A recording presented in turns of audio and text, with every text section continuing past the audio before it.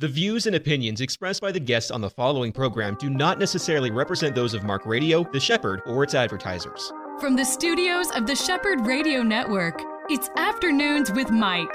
This next hour is all about our walk with Jesus, with local pastors, newsmakers, people who are making a difference for the gospel. Now, here is your host, Mike Gilland. Hey there, friends. It's great to have you along with us one more time on Afternoons with Mike, heard daily here on the Shepherd Radio Network, all the way from Orlando and on up into Ocala and the Villages and Gainesville, wherever you're listening. It might be by podcast. We're glad to have you along with me today on the program. In our first segment here is Clayton Van Huss. Clayton is with Affirm Ministries. He's the director for that, and that is the apologetics branch of an organization, the Southwest Radio Ministries, and they're the ones that produce a show that is heard and has been heard here on The Shepherd for some time called Watchman on the Wall. So it is great to have you with us, Clayton. Well, Mike, I appreciate you having me. I'm looking forward to our conversation. I am as well. I know that, as I mentioned before we started the program, when I hear the word apologetic and a person who directs an apologetic ministry, that is such an important thing. The ability we all have to defend our faith, to explain our faith, to challenge other people about what they believe. It's not, in case people are not familiar with apologetics, it doesn't mean saying I'm sorry all the time. It gives an explanation and a defense for how we believe and what our faith is all about, right? That's right. At Affirm, we like to say illuminate, educate, defend. And I think those are the important tenets of Christian apologetics. And Clayton, in our lifetime, I'm betting that there's probably not been a time more where we're more aware of the need to defend our faith than we are right now. There seems to be attacks on anyone who assigns the name Christian with their life in any way at all. It's like there used to be a day where pastors were kind of in the town square, in the public square, were kind of respected. And, everyone had good feelings about it. And you're hearing more and more and more about attacks on people's faith and what they believe if they have faith. Whereas if they have no faith at all, they're almost honored. It's upside down, isn't it? Absolutely. Well, we're putting a premium on intellectualism. And so man's hubris really is what rises to the top in that. And God gave us minds, and we are told to use those minds, to be prepared. We read in 2 Timothy that we are to study, to show ourselves approved unto God. And so that's what we do. We have to engage the world on the level where they're thinking. Boy, that is so good. We have to engage the world at where they are. I mean, that's the big point. We're not going to win any, I guess you could say, any popularity contests in this day and age. But that does not mean that the people that we can reach aren't really wanting at some level what we have to say. And I think that's lost on a lot of us. It is. And sadly, many believers don't know how to do this. I watch on social media apologetics groups. I see arguments that break down into ugly fights and accusations, and one believer accusing another of something. And we are not to be that way. I like what Bodhi Baucham says, to be winsome, to be kind, to be Christ-like in our approach. You've just mentioned a name that my wife and I just watched a video from Bodhi the other night, and he is standing and is one of the most articulate guys, but he comes from a background, his family growing up, it wasn't one of wealth, it wasn't one of it was privilege. He has had in his lifetime to work, and he is now recognized as this great theologian, a speaker, and a Bible teacher. But it was not handed to him on a silver platter. And so I think he's had to undergo a lot of what we're talking about, the pushback, the resistance, even socially. He's had to go through a lot of that, hasn't he? Absolutely. And he is the very picture of meekness, because physically he's an imposing man, and he's sure of himself. His intellect is powerful. And yet when he talks, there is a humility and a kindness and a meekness that we all need to be putting into our discussions with the unbeliever. You know, that is such a beautiful picture, I believe, of the teaching that Jesus gives us. He said, first of all, in Acts 1, that just before the ascension, he told us that we would be his witnesses. And, you know, we're not just to be cold in that. We're not just to be, he's given us other instructions. We're not just to do the letter of the law. We're really to care about people. If they need this, we're to give them that. If they need our coat, give them your cloak as well. This right. kind of a picture of kindness in the heart of the believer, even to a world, and we think there's probably no one individual more than Jesus that was treated in a way that was not right. I mean, he was innocent, and yet he was crucified. So the only innocent, the only one, right? And if I just was privileged to preach from 1 Peter at our church recently, and there in chapter 2 of 1 Peter.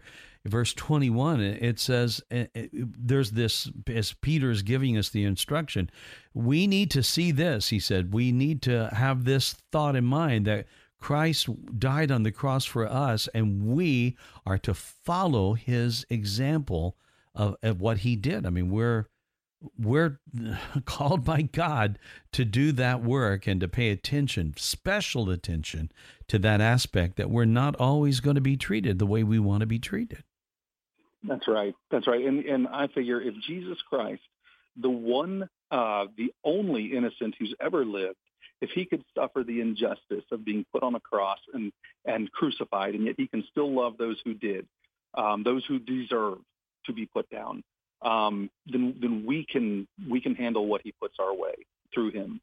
Absolutely. Clayton, it is so great to get to talk with you. Apart from this interview, we had never even met, and I'm so grateful that we've got this opportunity here, because I know you're at a conference up in Ohio right now, and this group that you're with, Southwest, they're always teaching. They believe in the Bible, but they believe that the Bible is speaking today still to us, and that the voice, the prophetic nature of God is always drawing people. And we're in a time right now, aren't we? This is a time in history that has been talked about in the Bible for many, many years. And some of the things that seemed so far away back then when I was growing up, it seems like it's in the news headlines today. Yeah, absolutely. And, it's interesting. We see it in the newspapers. If you've been to Israel, you've seen it on the streets. With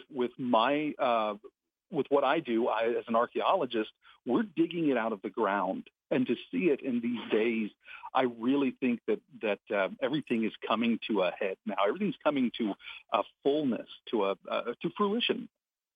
Boy, I agree with you. Now, an archaeologist, that's something I think that all of us, if you've ever seen paleontology, archaeology, all of these things, looking for the clues that are buried in the ground. I mean, that is something that is to me, so interesting. And I found that I had such a desire for learning as much as I could. When I went to Israel, I was privileged to be one of those people to go up to what has been uncovered from an archaeological standpoint, the Wailing Wall, and realize that you're standing right there before a point and a moment of uncovered history. That's got to be exciting for you guys. Oh, it is. We dig at Tel Shiloh, which is biblical Shiloh. The tabernacle stood there for over 300 years with the Ark of the Covenant until the Philistines took it. It was the capital of Israel until David moved it to Jerusalem. Right. So, these are things that are there, and you're studying all of this. I know right now you're pursuing a degree in biblical history and archaeology, and that's in Texas, out of Katy, Texas, right? Yes. Yep. It's at the Bible Seminary, Katy, just outside of Houston, and we are associated with Associates for Biblical Research. So you're on this conference right now, and it's coming to us from Ohio. Tell us about what you're there for.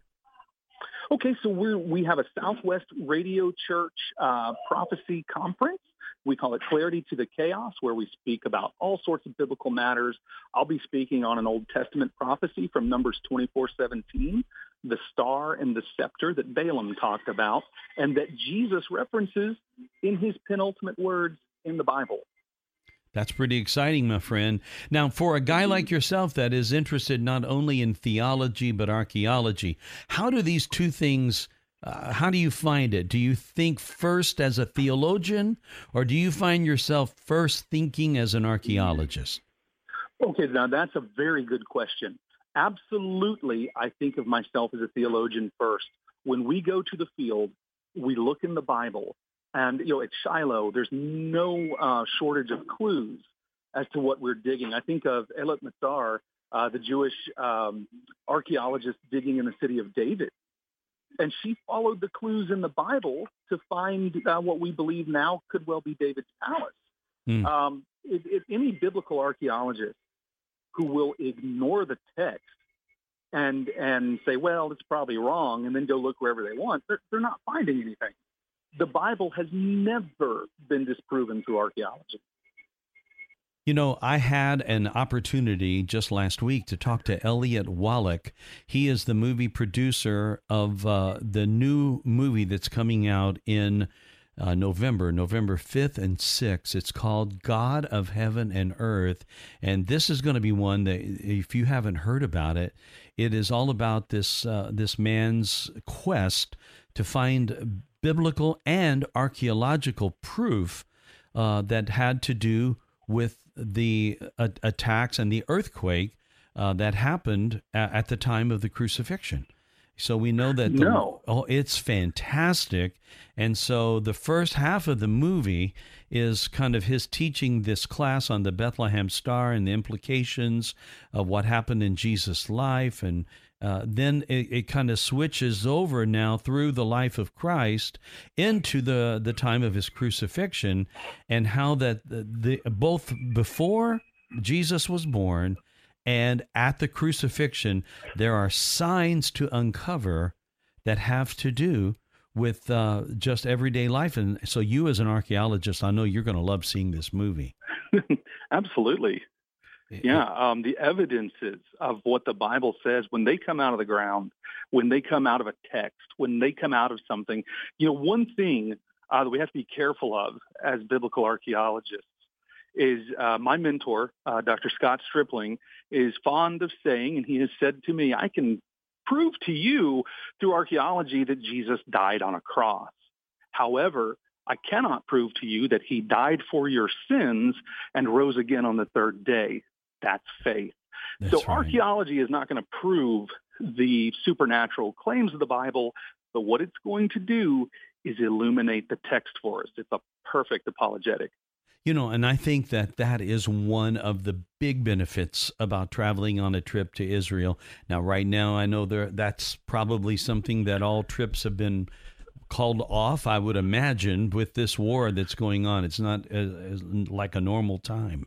But when I had an opportunity to go there and to see that, there was a lot that was so different that we know it was different. Jerusalem was broken down, and Jerusalem was just besieged a number of times. So while so much has changed in Israel, there are some places that when you were there, like, for example, you're on the Sea of Galilee, which we took a boat ride on that sea. And I'm telling you what, that was one of the most exciting things, to be on those waters, or to go to the Jordan River. And I had a chance to baptize my mother there in the Jordan. That is a memory that I don't think I'll ever forget. Right, absolutely. You see the sights, you walk where Jesus walked. To me, one of the most fascinating sights is the site of Magdala and the synagogue, the first century synagogue that was unearthed. And the Bible tells us that Jesus taught in all the synagogues of Galilee. Right. And so you can stand a few feet from where Jesus would have stood as he taught the people. There's it's like nothing else. There is something, and you're right, archaeology is not ever going to take the place of our faith. but it does, and I experienced just exactly what you said. It's just like it brings, when you're there and you have faith and you're walking on the field like we did where supposedly David had the battle with Goliath, when you're on that same ground and you're there, it's like it causes those stories in the Bible to come to life in your heart. Yes, it does. It is really something to behold. So when you think about what's going on in Israel right now, as we said, it's probably not the safest time to ever make a trip over, but all eyes are on Israel right now. What are you thinking? What is striking you about this most recent now, like a 2-week-old engagement in war? Are your thoughts? So I have plenty of friends in Israel, archaeologist friends. I have Palestinian friends, Jewish friends, Christian friends. I watch as each one of them is adjusting their daily lives. Mm-hmm. We look at the sites, and we know that some Hamas-backed groups have already tried to damage a site. A couple of years ago up in Nablus, they began to damage the site of Joshua's altar on Mount Ebal, and that's a big project for my group. And so, there's legislation being passed right now to try to protect those places. So we have people like Avi Lipkin, who is working within the government to protect a Jewish heritage site. And when you look at a site that's maybe 3,400 years old, it goes all the way back to renewing the covenant with God, an altar built by Joshua. This is stuff that we cannot afford to lose. Boy, that's so true. And we want that. We pray for that. We know that peace and Israel, those two words rarely ever completely go together. Those are non-synchronous terms, it would appear. But there are things that we as believers who are far, far away can still be praying and asking God to preserve them, to bring mercy upon them. And the stuff that's going on right now that's happened with these attacks, these brutal attacks, it's just sickening. And so now we've got engagement to some degree with American forces over there. There's much that we can be praying for right now, and that certainly is part of it. Yeah. And these things affect. This summer, our archaeology team, we dig. Shiloh is in what's known as the West Bank in Judea and Samaria. And our team was actually involved in a Hamas attack, a Hamas shooting, 2 gunmen. Wow. We were there when it happened. And this is not unusual. This is not just in Gaza, not just coming out of Lebanon, but it is up there in the site of Judea and Samaria. We watched as a Palestinian, a Hamas gunman, was shot down by an Israeli citizen. Well, you just never know what you're going to see. And again, our prayers are going out for them and for wisdom, for our leaders, for their leaders. This is so true. It is great to have you with us. Clayton, give us, if you will, how people can get in touch with you, how they can learn more about what you're doing there at Affirm, and how they can read up on Southwest. Well, thanks, Mike. Affirm is, like we said, the new apologetics ministry of Southwest Radio Church. So you can find us at swrc.com, or we'd love it if you'd look at our Facebook page, Affirm Ministries, where we'll be sharing apologetics resources and just trying to have conversations with believers, much of it archaeologically based, but definitely apologetics focused. Oh, that's great.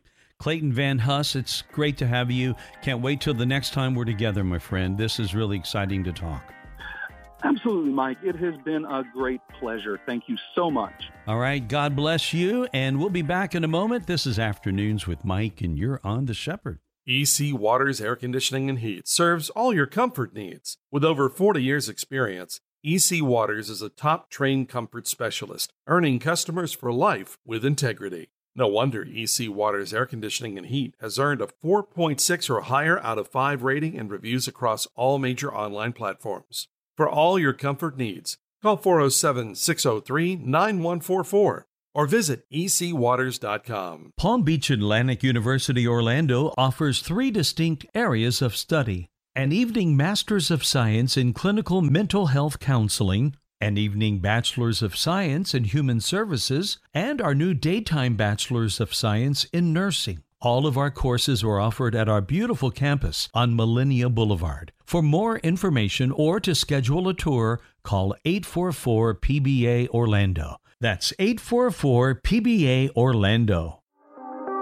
Here we are now. So glad to have with us on the line Melinda Hudson. This is her second time being with us. She was on the program back in July. Melinda has a great background in healthcare.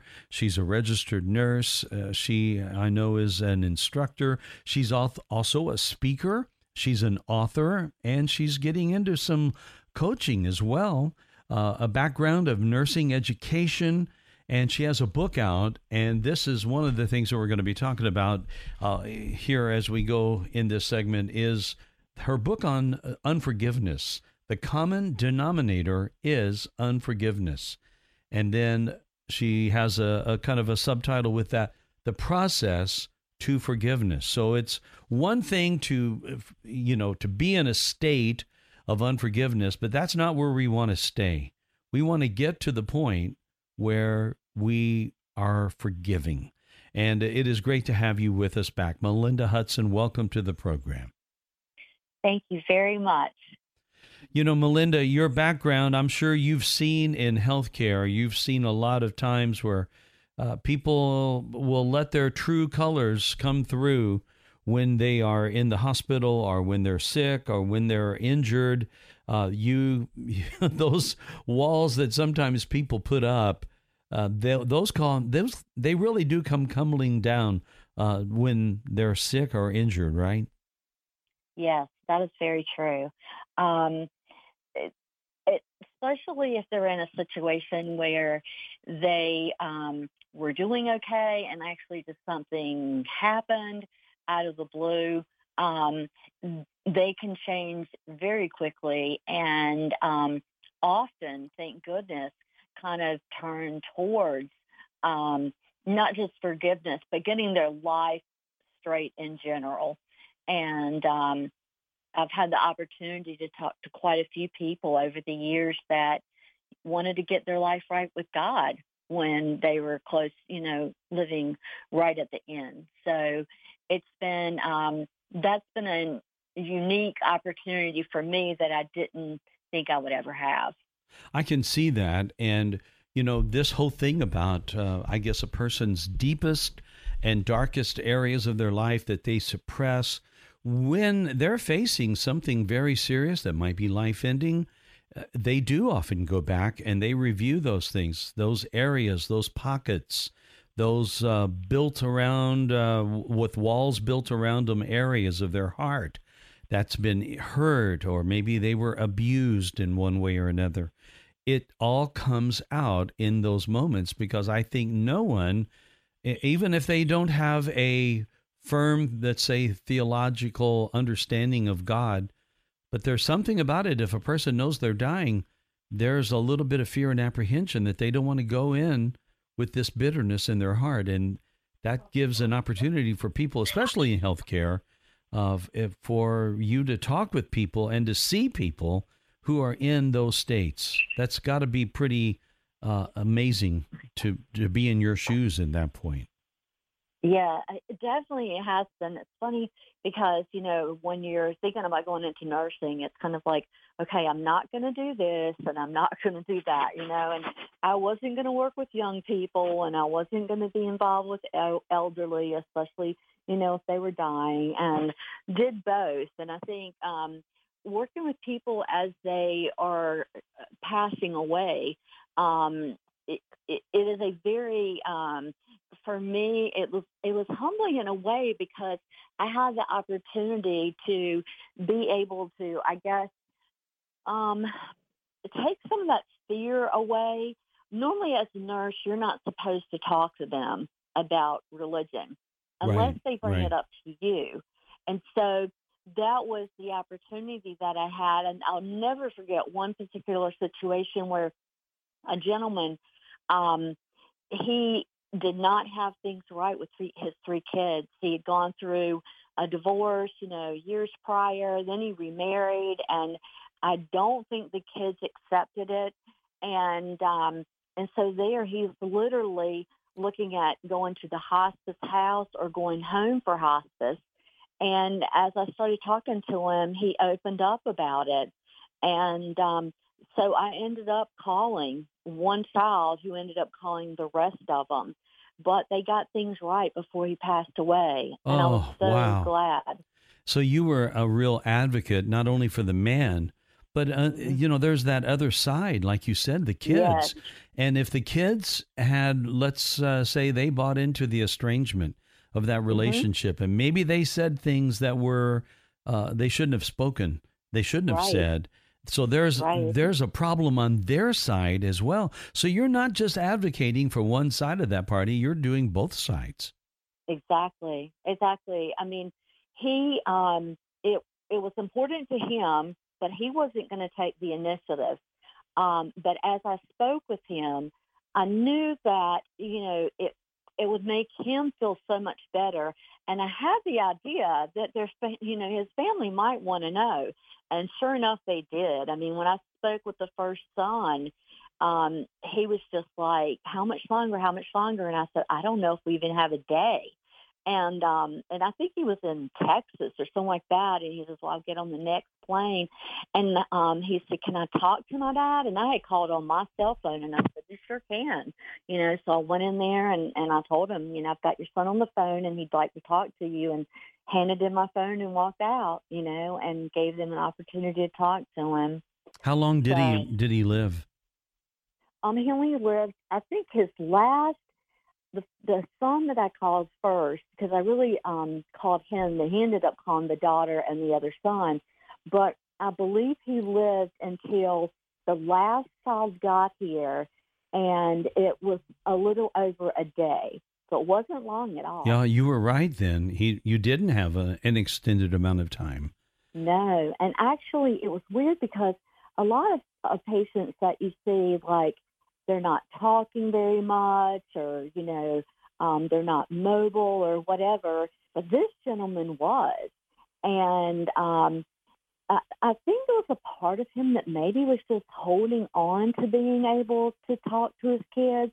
I mean, I don't know. But it was interesting that he was mentally okay. And then, a day and a half later, he was gone. So, yeah, I think that was one of the things about being what they called a clinical liaison, where I worked with families that were trying to make a decision, because a lot of times you want to die at home. But the thing you have to think about is, as a caregiver, his wife, the children were not around. They were in different states. And there was really nobody that she had that could help her, not knowing how long he would be there. Right. I'm sure she had some friends that might be able to come over, but it wasn't anybody that she could really lean on. And in those situations, I kind of encourage them to go to, like, the hospice house, because you want to be able to be their wife and not their caregiver, and it's hard to be both. Right. So I usually encourage, if there's not a lot of support, I usually encourage them to go to the hospice house, because it really is a nice place. They've got great nurses, and it allows you to spend the extra day or however long it is as the wife, and not the caregiver that's running around trying to do all the things necessary, for that person. You're dealing with a couple of major things here. We're talking, obviously, end of life, and that certainly has to be one of the most difficult things to navigate, to mitigate, regardless of what side you're on. If you're the son or daughter, and it's your parent who's passing, who's in the process of transition, that's one thing. And then you add to that these relational problems that are there, that weigh in on this. Those two things together, that's quite a 1-2 punch. Yes, it definitely is. I mean, I've had the opposite side, where a pastor who had retired, he had 2 sons and a daughter.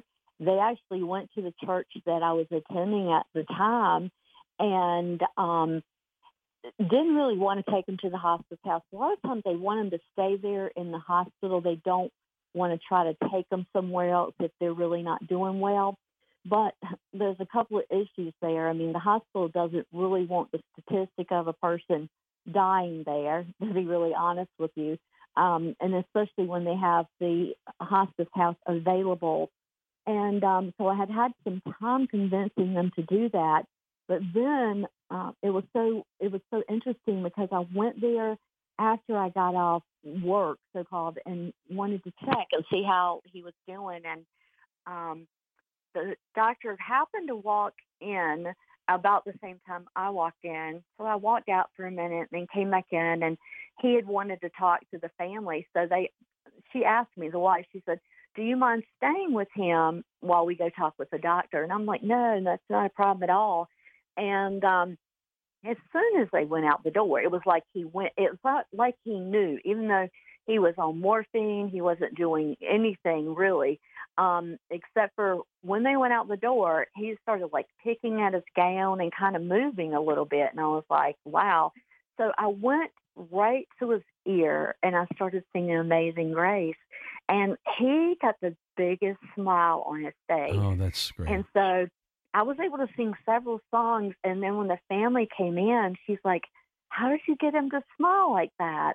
And I said, "Well, I've just been singing to him." And, they say hearing is the last thing that goes. And I truly believe it because I've had too many situations where I know that they were able to hear. And that was one of them. And so I just stayed for a couple more minutes and then left. And 15 minutes later, she called me and she said that he had passed away with that smile on his face. Wow. Just like that. Yeah, and you just never know when you're in that process. People can last longer than they think.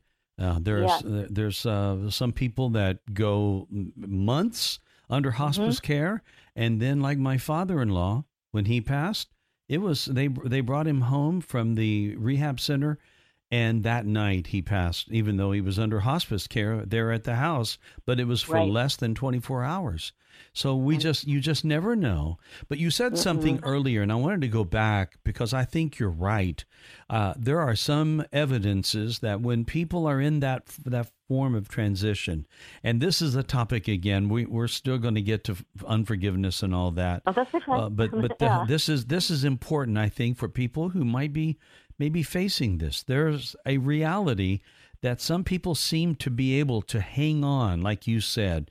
They hang on just a little longer until the one son or daughter who's out or the other person, there's almost like God gives a little bit of grace for that person to hang on until that last thing is settled or that last relationship is discussed or whatever. That seems to happen, doesn't it? It does. It's interesting. I mean, you hear the stories where they should have passed away, but they live an extra 6 months for their daughter's wedding, or something like that. So you see that. And then you see where, like you just said, I remember in nursing school, I'll never forget it, because I had a patient who was considered brain dead, but they left everything, plugged in till the last son came in. And there was quite a few of them. I don't even remember how many, but I remember this last son came in, and I had been with her all day. She had not, there was no movement at all, even when they were getting like blood levels from the arterial blood levels just to, I guess, have the evidence. And didn't even flicker, and that is not very comfortable. But anyway, but her son, he came in. He was a younger gentleman and was somewhat taken back by all the tubes and all the things in there. And I told him, I said, pull up a chair and just talk to your mom, because they say that hearing is one of the last things that goes, because it's part of the brain, in the brain stem. And so he did. He pulled up a chair, and before I had left the room, he said, Mama, I love you, or something like that. I can't remember. And I looked, and tears were coming out of her eyes. And so I went out right quick because, like I said, I was a nursing student. I was like, Dr. Peden, I don't think she's dead. And he said, what? And I said, no, I saw tears. And literally, they have tear cloths at the hospice house so that often you can catch that last tear. Oh, I did not know that. I know. I didn't either. And when I was at the hospice house, it's when there are people that that give, like quilts and different things to people at the very end. And a tear cloth is what it's called. And they're very small, but it's something where you can catch that last tear. And, it definitely floored me too. I mean, like I said, I'm not letting them know, but I'm running out thinking, okay, this person is not dead. But yeah, so I think it's so great. Like if you have had anything, any controversy maybe with your parent or whoever it is, just to say, look, I'm here. I wanted to let you know I've forgiven you, because they're not going to be able to talk, and they may want to think that you forgave them but can't say anything. And I want you to forgive me too, So like you said, there's sometimes, usually in arguments and all that, it's not just one side. So you've said things that you probably might not have said, should have said too. Right. It gives you that opportunity. Yeah, and there's always two sides to all of these things, and it is so important. And I think while we kind of finish this aspect up, and then in our next segment, we'll talk more about some of the items that you list on your book, actually on the cover of the book, which are they're very important issues as well. But this whole thing about death and end of life is something that I knew very little about for many, many years from a personal standpoint, or actually having lost. And then I lost my dad in 2015, and I lost my mom last year in 2022. And in both of their passings, both were different. And I think that's pretty much down the way it's going to be for everyone.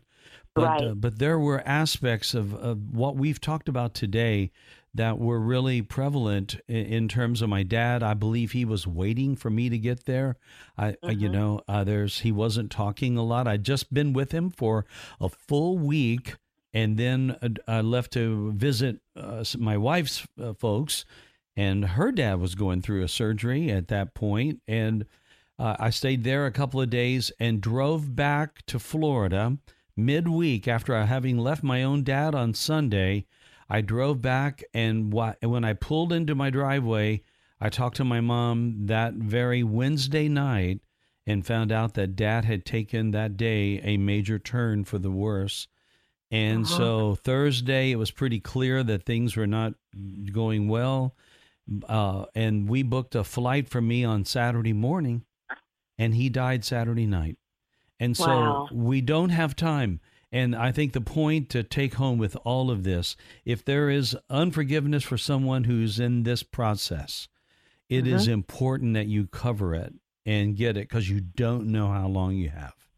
Exactly. And that's true on a day-to-day basis. And that's the last chapter of the book is live a lifestyle of forgiveness. Every single day, forgive. Don't go to bed angry, just like the Bible says, and the reasons for that, and we might be able to go into them later, but bottom line is the subconscious mind has that information stored in it.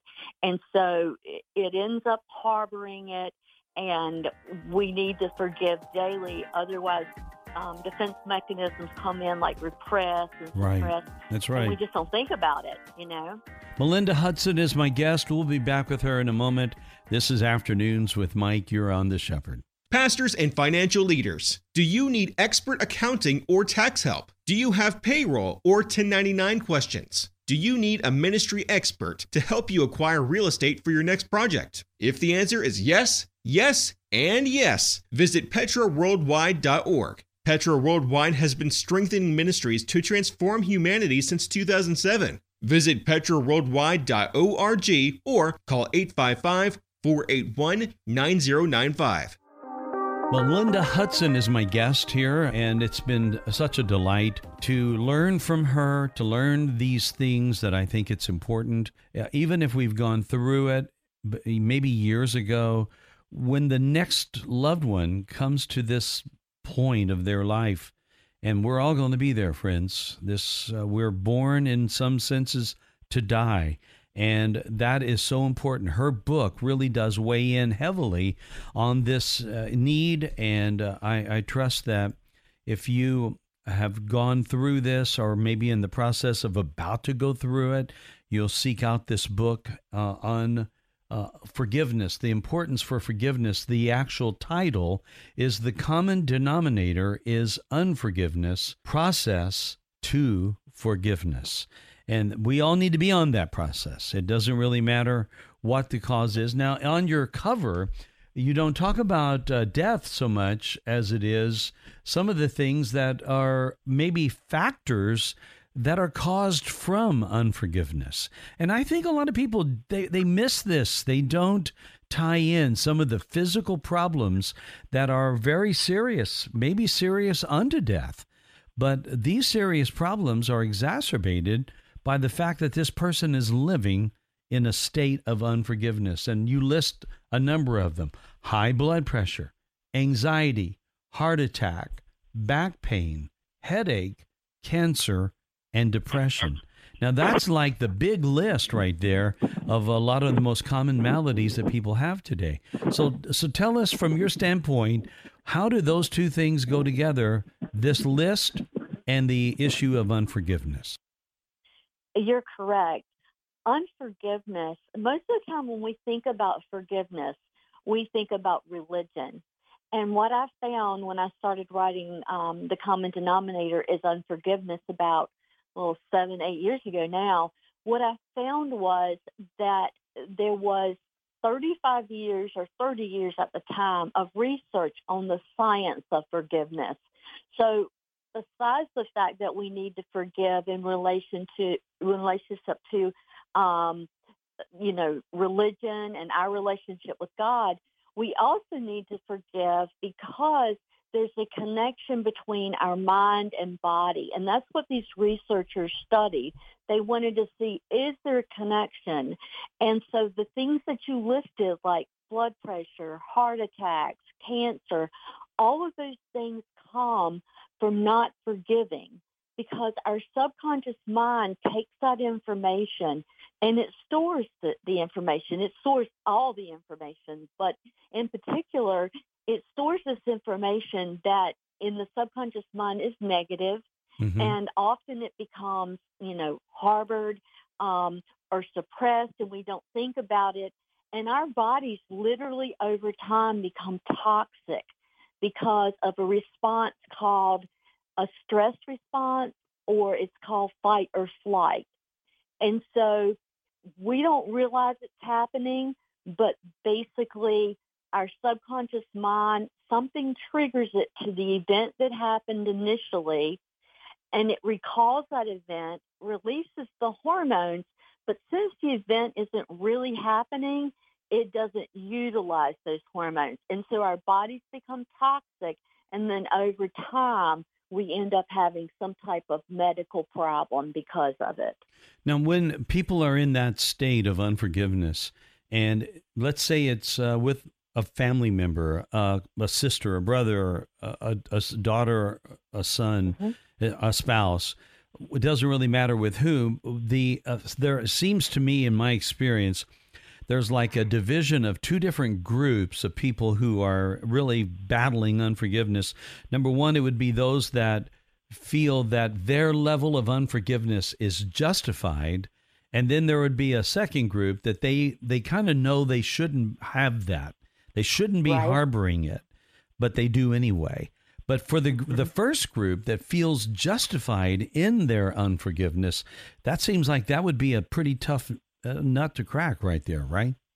Yes, definitely. And people that I've spoken with that were abused when they were kids, for example, or maybe a spouse whose, significant other cheated on them, those people are very adamant about not forgiving and feeling like they have a reason to justify not forgiving.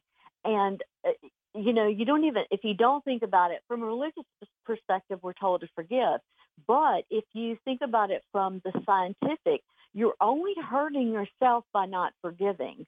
You're not forgiving for them. You're really forgiving for you because of what's going to happen long term.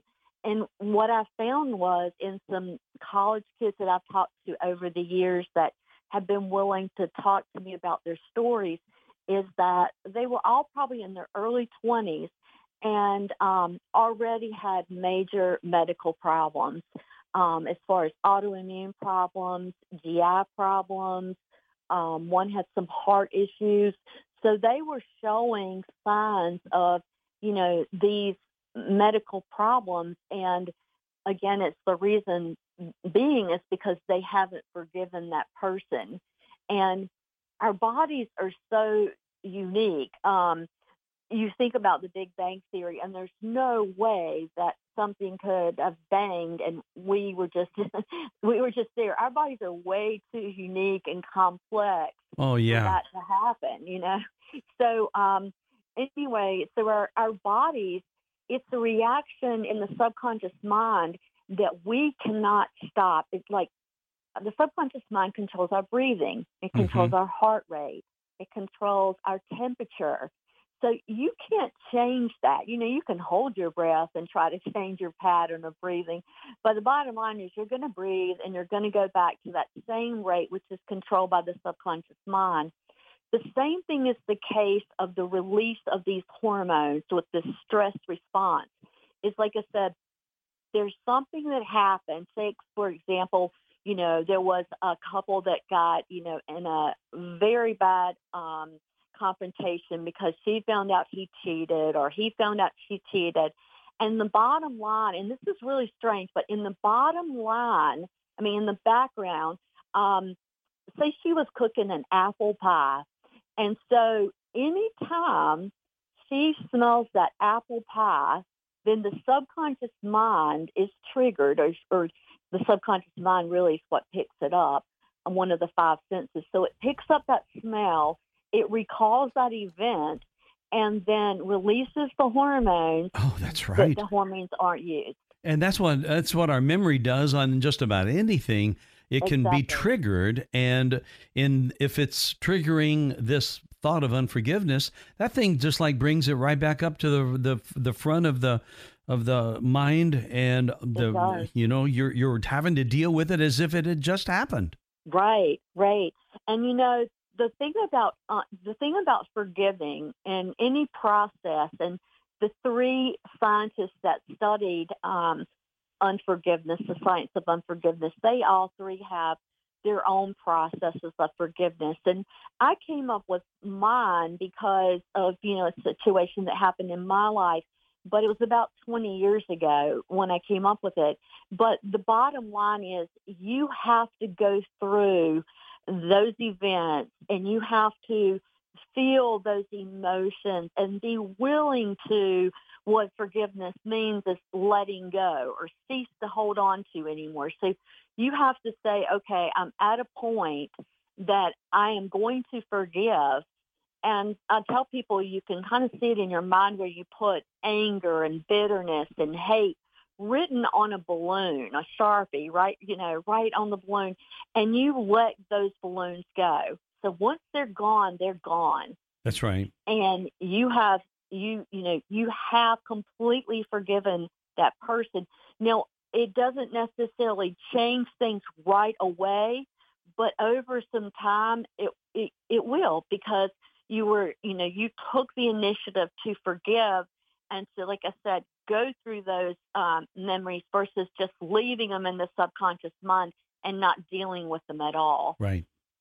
Now, I heard from a pastor years ago something I've never forgotten, and he said that when you forgive, you're really telling not only that other person, but also God, that you are giving up your right, that if there ever was such a right, to hold that bitterness against that person. You're giving that up. It's a release. So it's a wonderful, godly release that you're no longer just holding in the same place. It's no longer front burner. It's not there, and you're giving it to God. And that forgiveness, that exchange, you get reconciliation instead of unforgiveness. What a great exchange that is, to have the blessing and the peace of God fill your heart in the void that once was held by unforgiveness. Yes.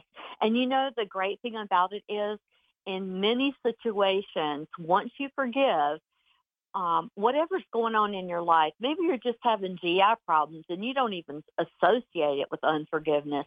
Usually what happens is you'll get better, and then your body in many cases can actually heal itself of cancer, of diabetes, of migraines, of back pain, all those different things once you forgive. Because once you forgive, then you're not having those hormones released anymore and keeping your body in a toxic state. And not only is it toxic, but it's negative.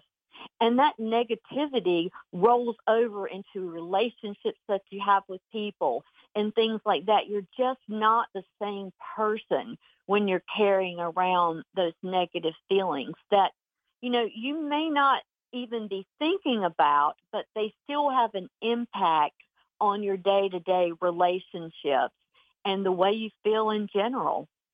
When you think about it, it makes great sense, because our emotions are this level of unforgiveness. It lives in this realm of our nerves, of our emotions, and the nervous system is such a huge part of the human body. It makes total sense that if your nervous system is really, really impacted and upset with bitterness and unforgiveness, makes perfect sense that that's going to bring a physical response as well as an emotional one. Yes, and that's exactly what these scientists studied from the, 35 years ago now, is the mind and then the body connection. They wanted to find out, if there's something, bitterness or anger, if there's things, emotions in the mind, can they affect the body? And again, what they found was definitely there was a connection, and that connection is strong. The subconscious mind is very, very protective. So what you find is, if you go back and you think about the first time you bungee jumped, or the first time you sang in front of a group of people or spoke in front of the people, most of the time you can kind of hear your subconscious mind say, don't do it, And the reason that it does that is because it is protective and it has no history of you doing it before. So it thinks it's protecting you. And that's why it's telling you not to do it. Well, when you get to the unforgiveness side, like I said, it brings in those defense mechanisms. So even if you consciously were to try to go back and think about it, it'll change your thoughts, because it thinks if you go back and think about it, that you're going to hurt. And you usually would. Yeah. So quickly it tries to get you back on the path of thinking something else. And it's really interesting how our subconscious mind can work that way. And, that's why when you forgive, you have to make that conscious decision. Okay, I know that I need to forgive, and go through and, feel those emotions, and then come to the point that you say, okay, I am not going to hold on to them anymore. It doesn't mean that you're letting them off the hook or anything like that. You're working for yourself at this point in time. That's right. So that you can clear, what's going on within yourself.